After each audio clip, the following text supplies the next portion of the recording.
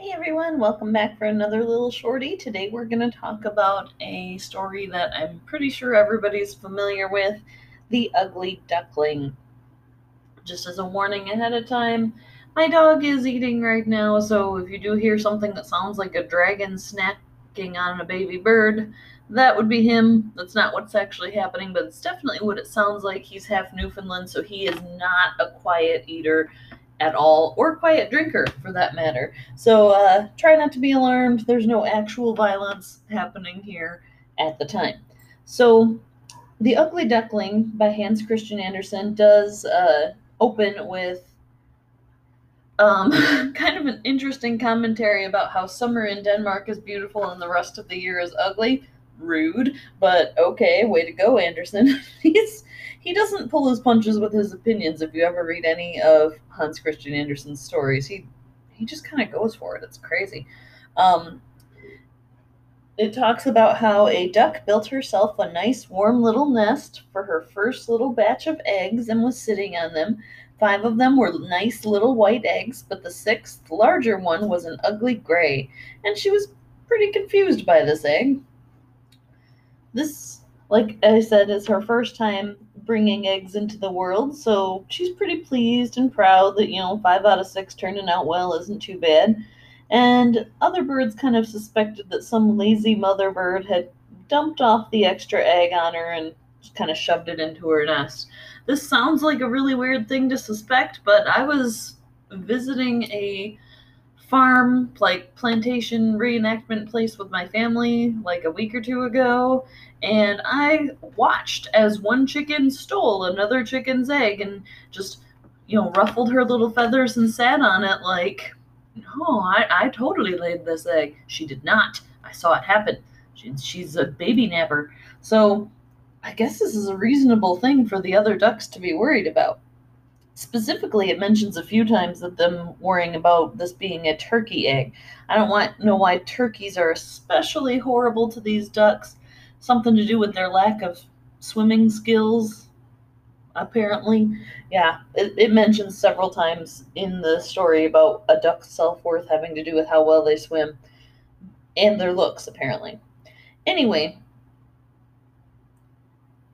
first, she thinks that she's kind of better and more dedicated to hatching her eggs than the other ducks who will leave their eggs to go swimming and then come back, and she doesn't. She's very dedicated. Like most brand new mothers, she's super zealous about making sure she is right there at all times. And we've all seen human moms that are this same way, that when they first have that first baby, nothing around the baby can actually touch the baby. Everything must be disinfected at all times. And then you see moms who've had a couple babies that when the pacifier drops on the ground, they just pop that thing in their mouth and pop it back in the baby's mouth and act like it's no big deal.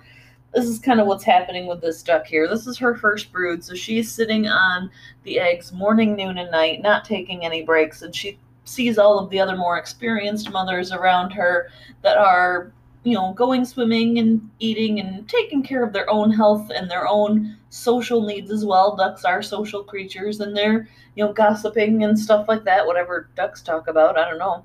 But she feels like she's a better mom, just like all of these brand new moms do, because she's more dedicated. Apparently, she will learn, like these other new moms do, that you have to kind of take care of yourself as well, or else you won't be there to take care of the babies.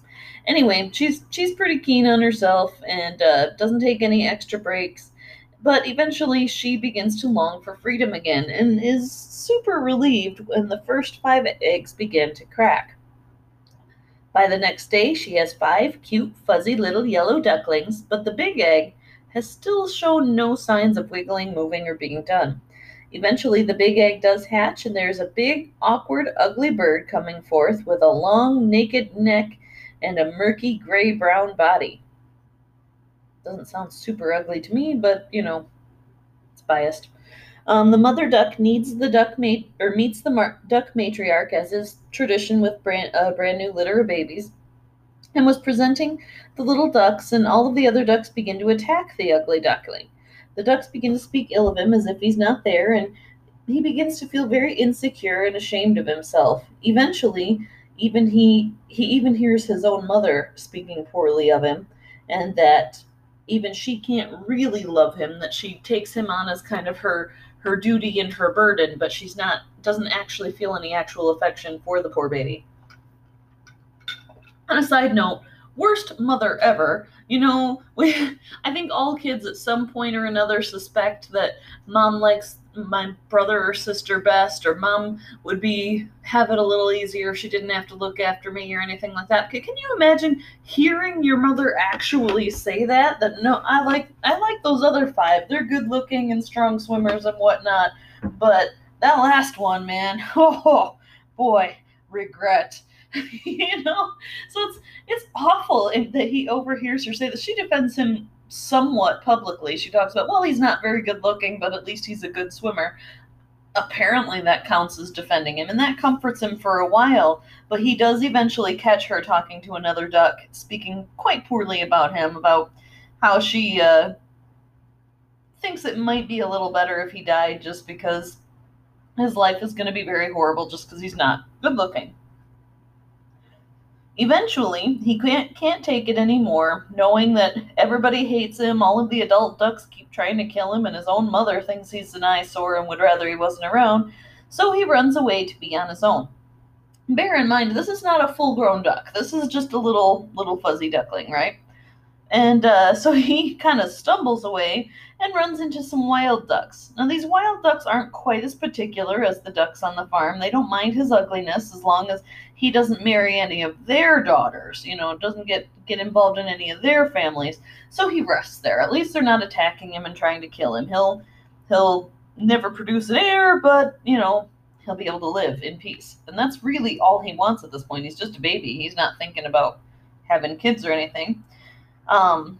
But eventually they too move on, so he hides in an old woman's house after escaping from some hunters that began to kill the wild ducks. So in the flurry of people escaping, he's too little to fly, so he's not really in any danger from the hunters, but he doesn't know that. A lot of the wild ducks die, and he goes and hides at this old lady's house. At the old lady's house, there is a cat and a hen who live with the old woman and tell her that this duckling had moved in, and they let him stay. They're pretty convinced that he's worthless, but the old lady is, short-sighted. She can't see very well. She's hoping that it's actually a lady duck, and eventually she'll lay eggs. It's not the case. Ugly Duckling is a boy. So eventually he does not lay eggs. They wait and wait and wait, and it doesn't happen. So, eventually, when his desire to go swimming gets the best of him, he leaves the old lady's house, and the cat and the hen are really okay with it. They didn't like him much anyway. The cat was convinced that the finest quality that a person can have is to be able to meow, and the hen kind of feels the same way about laying eggs. So she was a little nervous at first, thinking she was going to be replaced by this duck.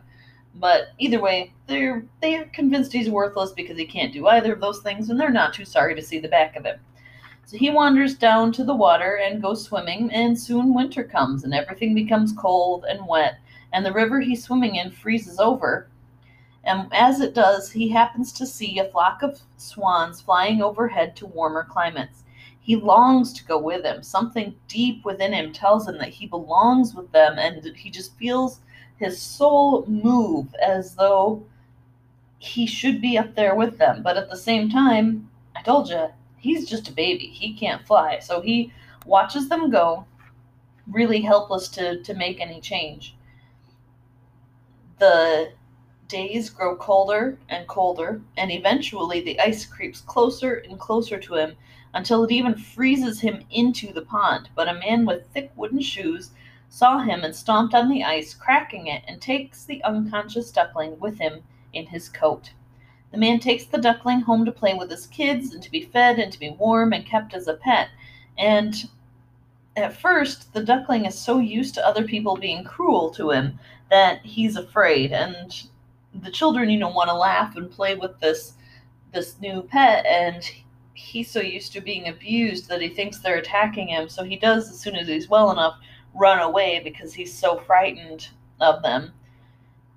From there on, the book says that he's not even sure how he survived the rest of the winter, that it was all a haze of semi-consciousness, but he does eventually make it through, and when spring comes, he's finally big enough to fly.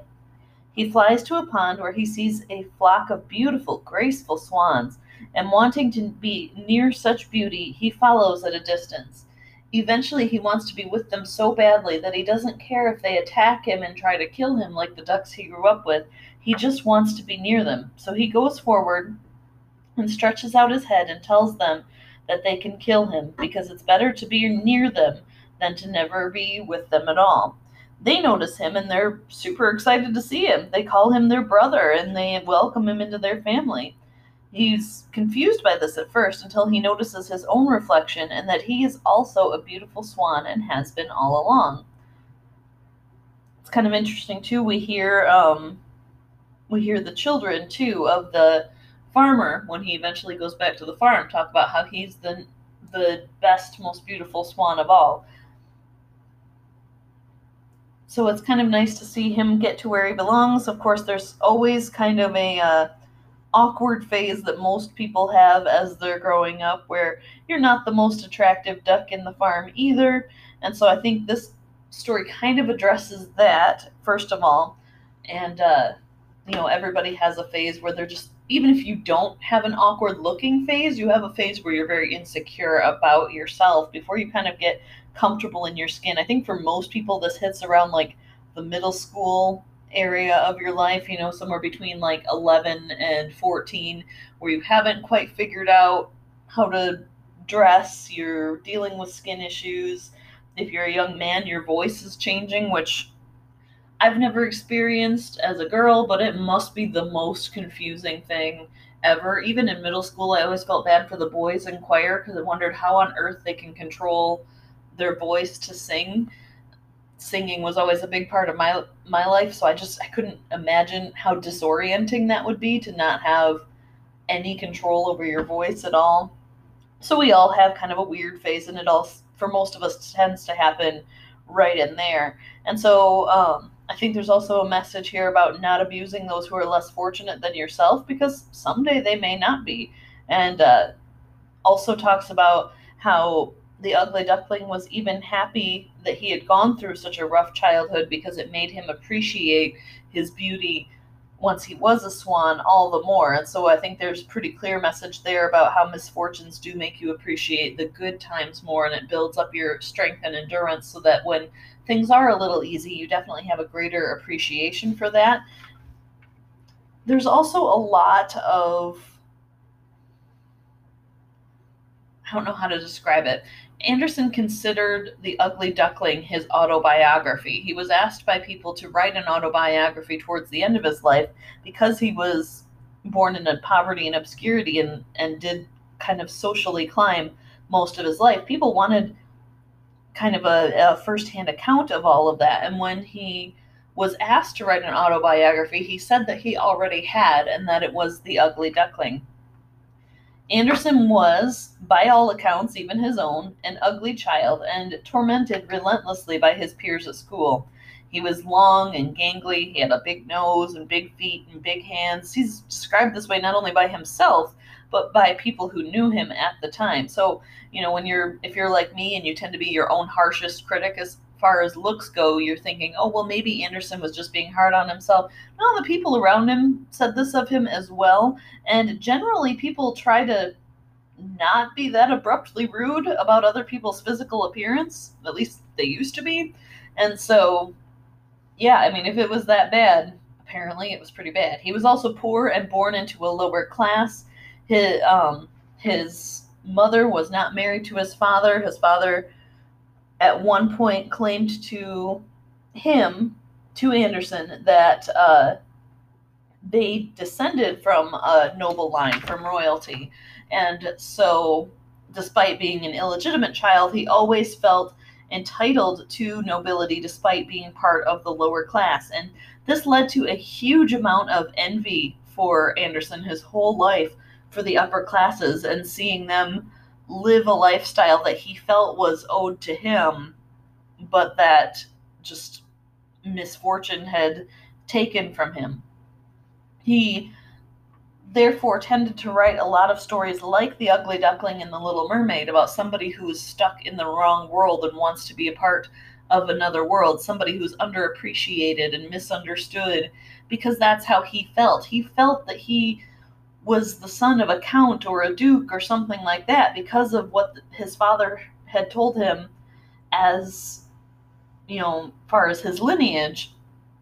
He felt that he was owed this grand lifestyle when really nobody is owed anything of the sort. You don't really deserve those things unless you earn them yourself.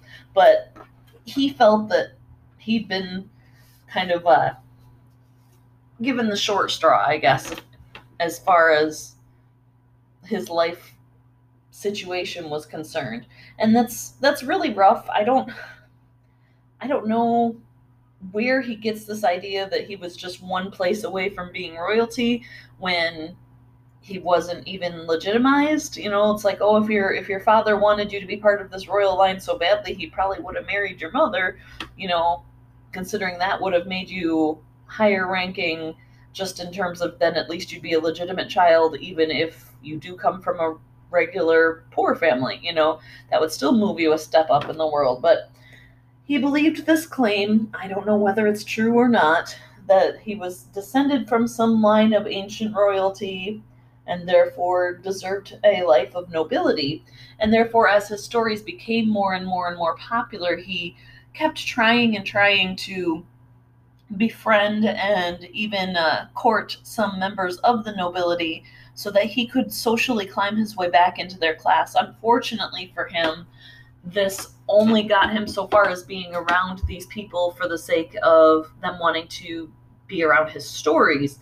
They saw him more as an entertainer rather than one of their peers, whereas he always saw himself as one of their peers. And this is kind of emphasized also in The Little Mermaid, in that the Little Mermaid, while she lives with the prince, is not part of his social circle, if that makes any sense. And so you see a lot of these metaphors by Anderson of his own life, and The Ugly Duckling is the one that he explicitly stated was an autobiography of himself. I don't know if he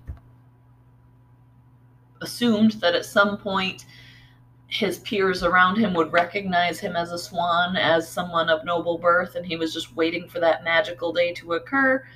But I just think living your whole life in envy like that must be very unsatisfying, and we don't really have any indication as to whether or not Anderson ever did kind of move beyond this kind of envy and depression that he seemed to feel his entire life, but he did consider himself the ugly duckling.